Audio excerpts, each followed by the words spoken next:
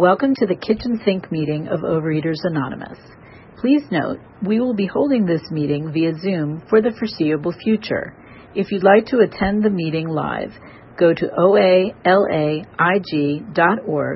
for login information. And now, our speaker. Good morning, everyone. My name is Carol. I'm a compulsive over and undereater. And I'm glad to be here. It's so glad we can do this via Zoom.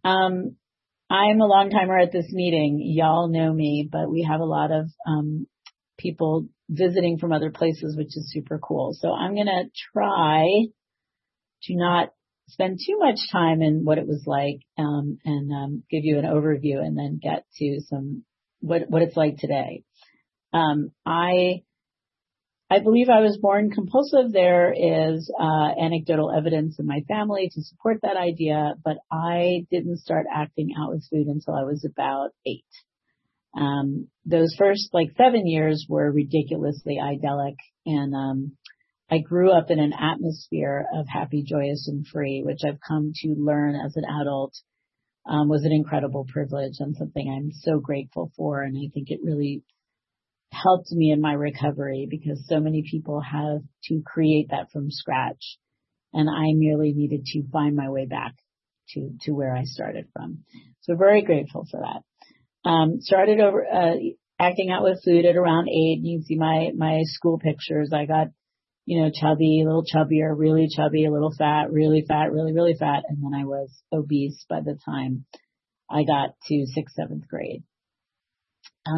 I had all the wonderful things that go along with being an obese child. Many of us know them. I was bullied. I was left out of things I didn't feel a part of. I felt less than. Spent a lot of afternoons after school in front of the TV eating. I snuck food. I lied about food. All that garden variety stuff. I came into this program certain that I was terminally unique and that my life was harder than any other life. My parents sucked and everything was like, oh, woe is me. Then I started hearing people share about their childhoods, and began evaluating my past on the 12-step curve. And that's part of how I realized how incredibly lucky I was.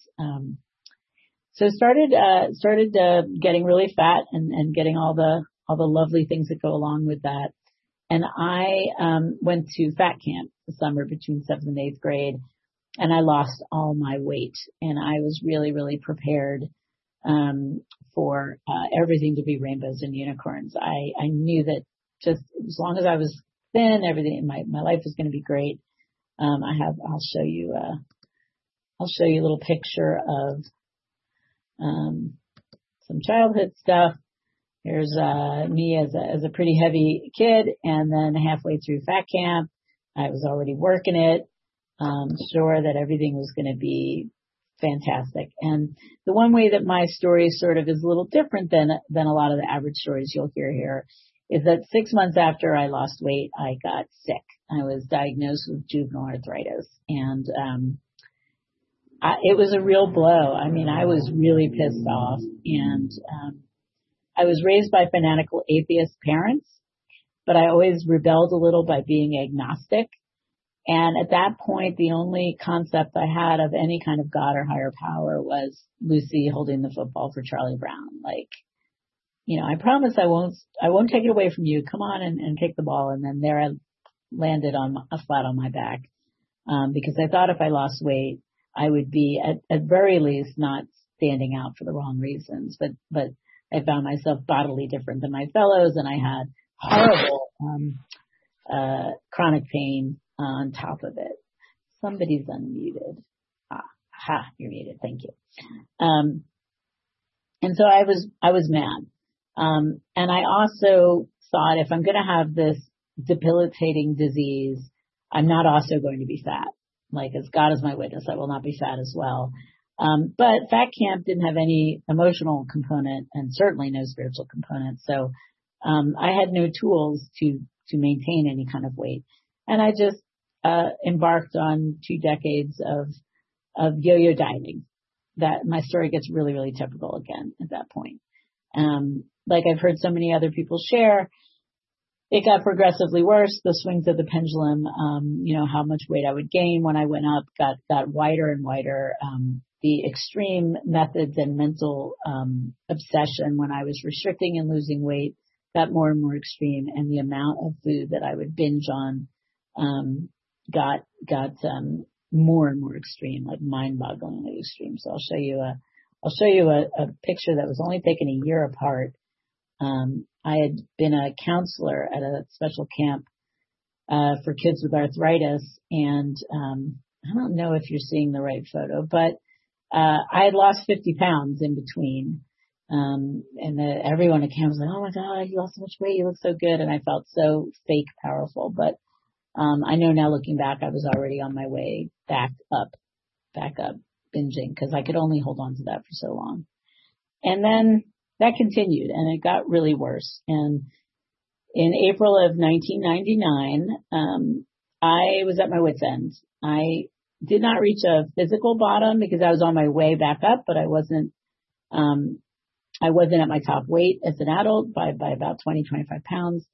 But I had hundreds of dollars of the Diet Club food in my pantry and freezer. And every morning I'd wake up determined that this was going to be the day. And every evening I'd be on the couch surrounded by binge foods, just powerless, just utterly demoralized and powerless. And at that point, I was absolutely certain that this was going to be my life, that there was no escaping this cycle that I was in. And this was just going to be my existence until I died. And I was profoundly unhappy, which is an uncomfortable place for me. I'm not someone who, for whom that's like a natural state, and I've got to work to get out of it. That was not my natural state. So it was incredibly uncomfortable. And I was completely defeated. I heard a long timer share on Serenity Sunday a couple months ago where she said she thinks about the first step as I admitted I was powerless over food, and my life was unbearable. My life was definitely unmanageable, but it had been for a long time. In April of 1999, it became unbearable. And I had a friend who was getting recovery in AA, close friend, and I didn't know her as a bottom gutter drunk. You know, she did things that I wasn't aware of, but I saw that she was just not able to manage her life. And then she got into program, and she was just more able to manage her everyday life. And I was like, I want that. If 12 steps can do that for her, maybe they can do it for me. So she was like my honorary Eskimo. So I crawled into my belly, in a funky little meeting, on the 21st or 22nd of April, 1999. And somehow I heard the message. I was struck abstinent. I know that's really hard for some people to hear. A lot of people have relapse as part of their story. It's not part of my story so far. But I like to say that I was struck abstinent. I was not struck perfect. So now all these years later, I have a neutrality around food, which is awesome. And I'm so grateful for it. I'm still like a weird eater. I still have a weird relationship with food, and I'm always going to. So when they talk about, we refrain from compulsive food behaviors, I sort of think of it as I refrain from destructive compulsive food behaviors, because I'm still a little weird about food. I mean, I have a lot of the same food over and over again, which works for me, doesn't work for some people. But like for breakfast, I have a toasted Nutri-Grain bar and berries, and I eat it with a fork, and I try to make the ratio of bar to berry, match up. This is a little weird. Like normal people probably don't eat that way. So I have a strange relationship with food, and I'm okay with that. In terms of, let me tell you what I do on a daily basis. And I want to talk about character defects, because that's what I struggle with. And it relates to my food, because when my food is handled and managed and turned over, then I get to work on my character defects. And sometimes I do a great job, and I relate it to like a batting average, where some days I'm really batting 500, I'm killing it, I'm making the NL Player of the Week, and then other times I'm just like at the nose of the line. I just can't get anything right, and I'm making amends all over the place, and I'm just, so that's an ongoing ongoing thing. And all I can do every day is try the very best, to do the best that I can, to be the person that makes me feel good about myself, that I think the universe wants me to be. And if I screw up, to do better the next time, to make amends if necessary, and just re-up, get back on the horse, try to do better. So what I do on a daily basis, which is part of what helps me have the neutrality with food and makes me aware of the character defects, and gives me the ability to, restrain the pen and tongue and or make amends right away. This has changed over the years, but I think that the biggest thing that I do, that I've been doing for 21 plus years, is I have what I call an accountability sponsor. Used to be a food sponsor. Once I hit the 10th step the first time around, he started taking 10 steps from me, and now it's sort of, I admit the exact nature of my food and my day to another human being every day, no matter what. I've done it, from a cruise ship in the Mediterranean. I've done it from the hospital after surgery. I've had a friend read my food into the guy's voicemail when I had, laryngitis and pneumonia following surgery back before email. Like, I take that really seriously. And I've used different formats. Today I have a long list of questions that I answer, some sort of based on the big book, and others, if there's something that I struggle with, I put it on that 10th step so I can be accountable. How well did I do with that today? And I turn that over and I write it the next day and I email it to him, and it makes it so yesterday doesn't have power over me, that today is a new day. However good or bad yesterday was, today I get a fresh slate. So I do that. I read the OA books daily. I meditate for 10 minutes, which that's only about 4 or 5 years old. I never thought I would be a person who consistently meditated. And every time I tried it, it was wonderful. And I was like, man, I really need to do this. But I didn't have that desire and the willingness. And, I formed the habit so much so that my phone reminds me, like, isn't it time for you to meditate now? Want me to play that guided meditation for you? I'm like, thank you, phone. So I meditate just about every day for 10 minutes. I do the 10 step, the books. I'm at a meeting almost every day. Even before COVID, I would call into a phone meeting, and I might be multitasking and washing dishes while I'm listening, but I'm listening and I'm hearing shares and I'm hearing speakers, and I'm reminded of our 12-step way of life pretty much every day. So now I get to do a Zoom meeting every day, which is awesome. And I do make calls. I think the telephone is one of the tools that I use only in a certain way. Like, I have like my people, and I call them a lot, and I don't reach out to newcomers or people I don't talk to that frequently that much. It's an area I could do a little better in. I love the tool of Action Plan, which we added a few years back, because I love to-do lists and checking boxes, man. That is my jam.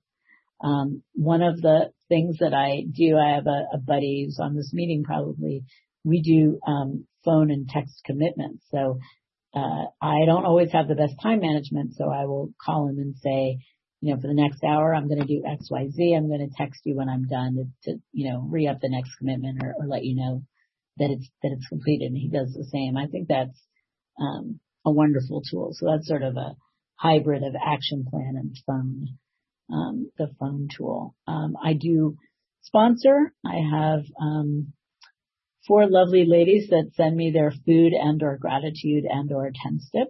Some just send food, some send food and gratitude, some send a formal 10th step.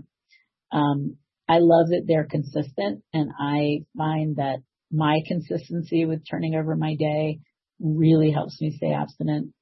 I have my accountability sponsor who I email every day, and I have a regular sponsor who I touch base with once a week usually. I think that's the stuff. Oh, I pray before meals. I don't know what I'm praying to or who I'm praying to. My prayers have changed over the years. Right now, what I'm doing is saying the Serenity Prayer and the first 3 steps. I don't know why or how that helps, but it does. But it's a good segue. I don't know. Let me see. Now I got like 6 minutes left. I was going to do 6 minutes to talk about my character defects. I used to have this prayer that I sort of made for myself. It's a little like, it's akin to the St. Francis prayer.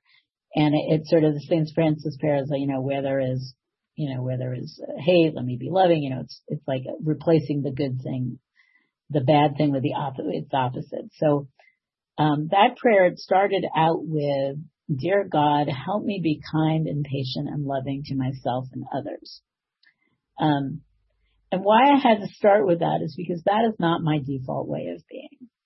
I am demanding, impatient, and bossy and rude. My default way of being is selfish and self-seeking. And I tell that the people that have only known me for 10 years, have only known me in program. They're like, what?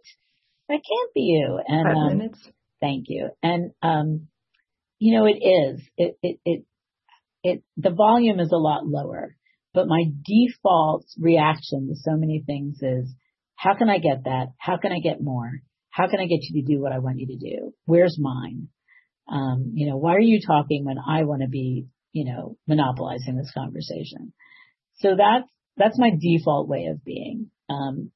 What being in recovery gives me is it gives me the neutrality around food. Like, I eat 3 meals a day and a snack with nothing in between. Remember, somebody asked me at one time when I spoke at Kitchen Sink, like, I've worked out of my home forever, not just during COVID. And they said, well, how do you deal with the kitchen being, so close by? And I had to think about it, and I just, the kitchen does not exist in between meals for me because I eat 3 meals a day and a snack and nothing in between, and I have neutrality around it. So working my program gives me that, which is what gives me everything else, which is what gives me awareness of my character defects, this unpleasant default way of being. So I have the awareness, and then I have the ability to pause before acting. And then I have the ability to clean things, to know when I've screwed up, and then to clean it up when I've screwed up and recommit, to be that pleasant, present, and appropriate person that I strive to be, that whatever God there is, would have me be, the way that I feel good about who I am and who I'm being in the world and how I am being to other people.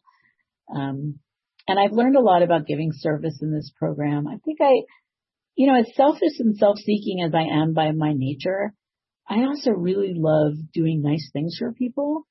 And so, being in recovery has turned the volume up on that part of my personality, and usually turned the volume down a little bit on that, where's mine? What can you do for me? Why aren't you doing it the way I want? Why wasn't it done yesterday? So I have like a mixer, like an audio, a synthesizer that sort of turns up that person, like my friend. I do karaoke once a week with my gal pals, virtually. And, my friend was having a lot of trouble with her, like, she couldn't use her phone because she didn't have earphones. I sent her an adapter, just, it's $10 from Amazon, just because it was like, I saw the need, and wouldn't that be nice? Let me just send it to her. And I did. And she was like, oh, wow, that's so cool. Thank you. And I was like, problem. It makes me feel good to just do little nice things for people. And I do more of that now, but I cut people off. I'm rude. I try to sometimes get away with paying somebody as little as I can. And my program, grants me the desire, to not be that person, to be the person that makes me feel good about myself, where I'm respectful of others. I'm appropriate with others. I appreciate others. And I'm someone that people enjoy being around and are grateful for. And that is maybe the greatest gift that I've gotten out of program, that to have the desire to be somebody who is kind and patient and loving with myself and others. I think I have like 1 minute. I will tell you that currently my higher power, I sort of stole it from Don P., which is sort of the universal force that I can either struggle and flail against like a river and I'm trying to swim upstream, a salmon, I am not. Or I can swim with the current and get there and do my part and go where the universe is pointing me in the direction that's going to be good for all. And some days I don't have it in me to do that and I can just float and let the river take me where I'm supposed to be. And either of those last two options are fine. The flailing against the river never ends well. Doesn't work for me. It really doesn't behoove me to do that. And yes, sometimes I do. I think that's what I have. I have it's 9:30 now, and thank you everyone for letting me blather on. Okay, this is the time for questions only. There is no sharing at this meeting. If you need to share, please do so with any one of us after the meeting. Also, please remember that the opinions of the leader are my own and not those of Overeaters Anonymous as a whole. When asking questions, you need not identify yourself. If you have a question, please click the raise your hand icon. The secretary or I will call on you. I can call on them. Donna can see it. And then you can unmute and ask your question. I think there was something else added if you asked a question if you asked a question last week, wait for the first three people to answer. So I don't know if we knew that but I see Michael Blanc first. So hey, thank you, Carol. Hey, it's good to see you. It's good to hear you. So how do you, it's easier for me to be spiritual when I'm feeling good physically. And you mentioned that you have like pain and everything. How do you stay close to program? What kind of tools do you use when you're going through the physical upset? How do you stay close and just do the same thing that you talked about, or any?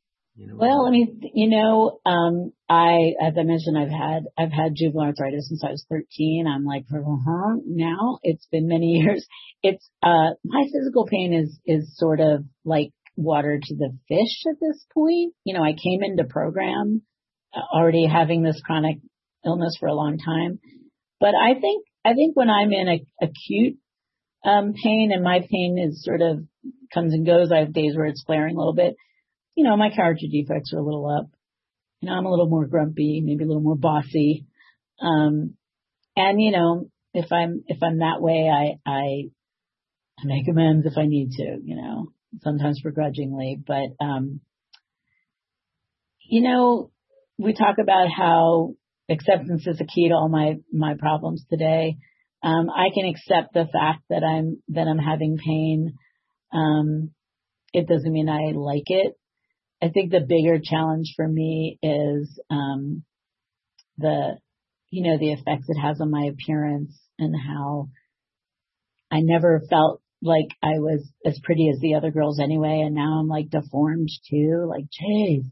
I think I struggle more with the vanity of having a chronic illness than I actually do with the pain. And what does that say about me, you guys? Like, that's a compulsive eater for you, right? I just put up with it. And if I lash out at the wrong person, I apologize. I should, put my feet up more. I should take rest. I should take better care of my body. I still haven't learned to do that.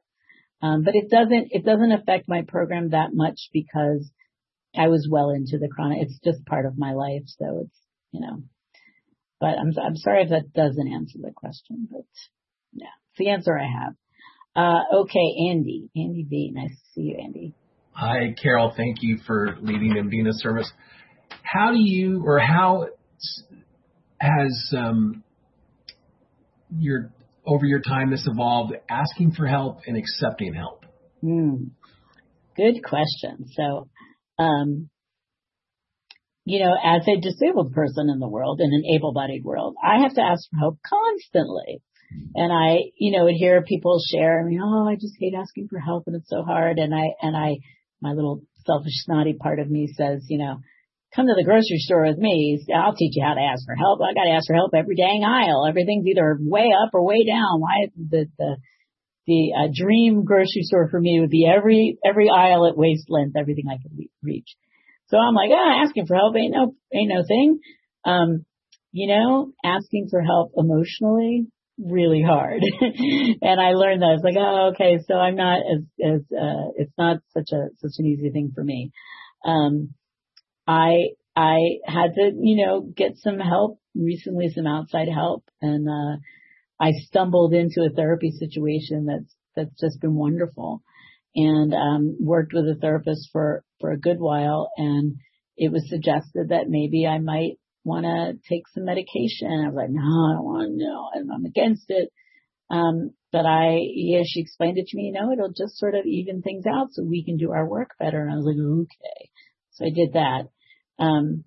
One of so asking for physical help because of things I physically can't manage, easy as pie. Asking for emotional and spiritual help, sometimes really tough.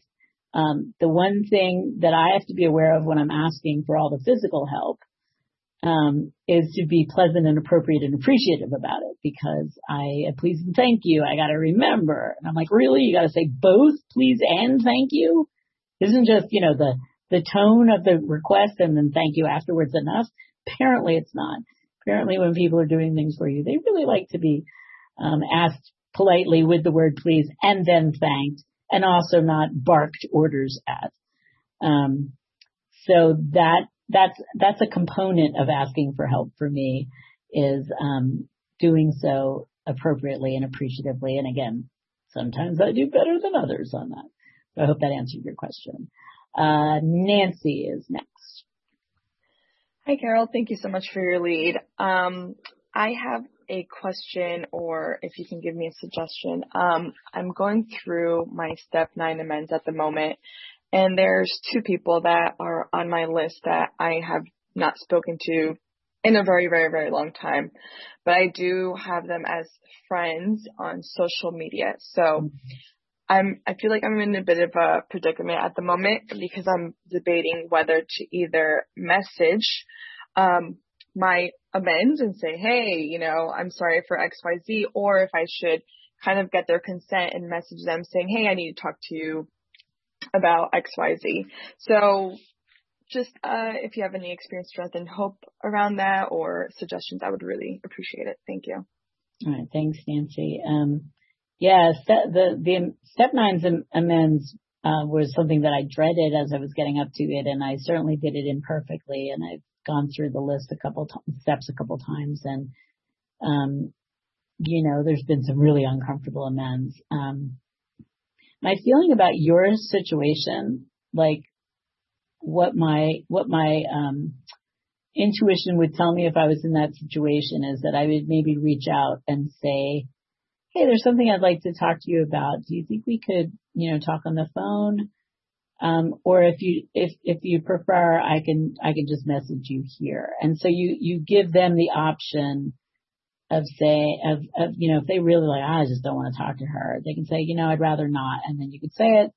That way you sort of, I guess you're looking to be as appropriate as possible.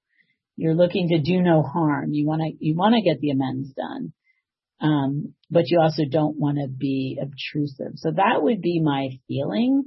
And then if you message them and they don't respond, I don't know, I might take that as, some people just don't respond to Messenger, like some people do and some people don't. Everyone's got their best way of, you gotta have to figure that out for all your friends. And if you're not, don't talk to them a lot, you don't know what their, response time is. But if they don't respond, it may be an indication that they don't want to hear from you. And in which case you can do one of those things that you do, when somebody is gone, So yeah, I might feel them out with a message, and then see how receptive they are, and then make your decision about how much you should, how you should do it. Rosa, today and tomorrow. Somebody got There we go. Oh, well, that's all right. Happens to us all. So I hope that, that would be, I would feel it out and just try to be as appropriate as possible, and think of that person's feelings and tolerance and interest in, depending on, I don't know what you did to them, but we all have our things. Okay. I hope that answers. Thank you. Joylene, you are next. Hi, Carol. Thank you for your amazing share. I also think you have a really great sense of humor. I thought I would throw that in there.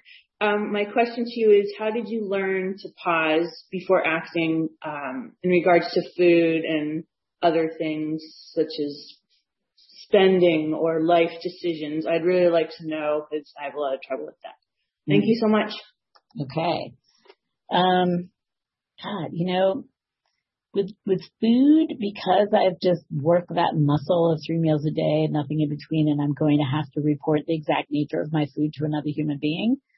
You know, my food was sort of loosey-goosey the first 4 or 5 months, and then I started working with a food sponsor. And there is a point where it's like, oh, I'm going to have to, whatever I own, whatever I eat, I'm going to have to admit to it. So I didn't necessarily want to be like, I had ding-dongs for snack. Although, you know, I can eat all foods in moderation. So that's why weighing and measuring and having the boundaries of 3 meals a day and I do a lot of single serve packaging. It takes the guesswork out. It takes the options out. So I don't, once I was willing and made a commitment, dude, my food is crystal clear. It's squeaky clean. You know, occasionally I'll eat out or I'll be celebrating a birthday, whatever. So, I think the key to that was just willingness. Now the life decisions, and I have a part-time job where I work for a guy I know from film school, and we're sort of friends, but you know, and I have composed all caps cursed written responses to crap he's asked me to do, or something where I've asked him for clarification 12 times and he just won't give it to me. And I've written it out and then of course deleted it. Occasionally some of those emails get through, but I guess, you know, I have the sense of, all right, this is really pissing me off and I want to respond, but I don't have to respond right now. If there's a decision like, God, I don't know what to do. Should I do this? I don't know. Should I do that? You know what? I don't need to decide right now. I tell myself can this wait until I get some more clarity and some more distance? And if it can, then I try to wait. I try to wait until my head is a little more on straight. It's not always that easy. Sometimes I'll slip and I'll be like, right, you know. I have sent my boss, he puts up with me because I put up with him, and I've worked there for over 10 years. I have sent him a boss, like, are you fucking kidding me? Like, I've sent him emails. But more often than not, I am able to have that pause, and I have my God squad, my OA friends, who I can say, this happened. What do you think I should do? And I'm just so pissed off at this. I just need to share that and come before I set my 5 minutes, Nancy. All right. Yeah. I hope that answers your question. Nicholas R. with your cool beard. Hi, Carol. Hi, darling. Thanks for your share. I know you've come into some kind of success fairly recently, and I guess my question is more about, do you ever have trouble kind of accepting success, and how has maybe program helped you out with something like that? And I guess the flip side of that question is, it took, you know, I also know you very well. I know it took a while to get to that success level. How has maybe program maybe helped you out to get over maybe some of those milestones before you got there? Thank you. Thanks for your question. Yeah, you know, I had like a dream come true dealio the last few years, career-wise. And it was really, you know, it was a hard process because, you know, like, oh, I want this to happen, and then it happens, and you're like, holy shit, I got to do this. I have deadlines, I have expectations, and thank God I had program, you know, thank God I had almost a couple decades of program, that helped me with all those character defects, that enabled me to behave as a professional human being, so that I didn't kill my career just as it was getting started. Because, there are people that get these big breaks and then they're so unpleasant to work with and they're so all over the place that, people don't ever want to work with them again. And I was able to really, navigate.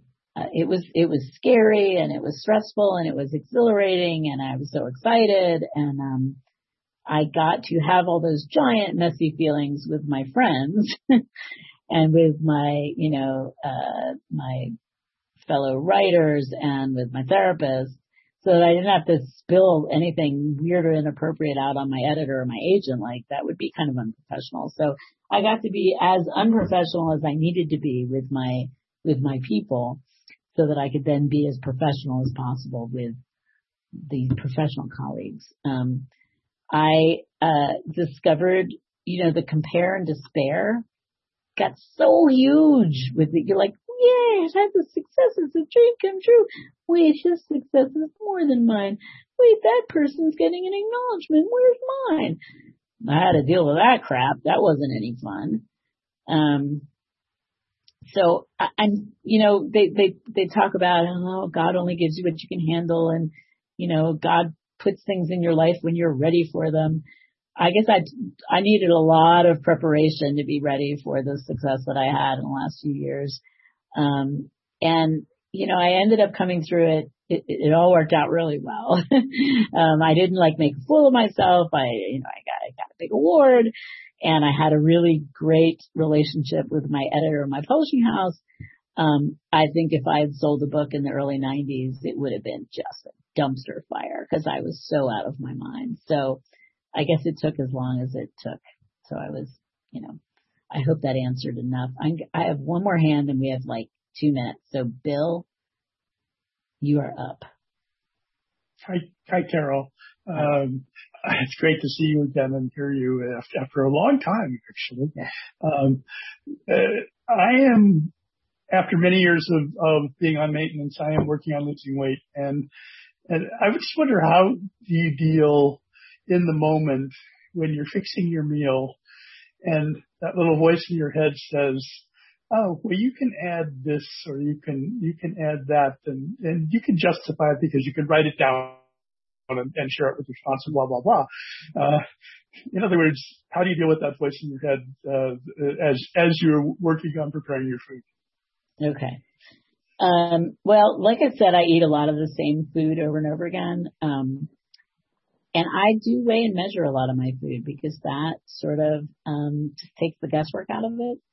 And I have that neutrality, but I'll tell you, I added a tablespoon of all natural chunky peanut butter to my breakfast on the advice of a nutritionist that said, hey, you should maybe have some protein with breakfast. Now, I wasn't going to go out of my way to make meat or I was like, what can I do that's really easy?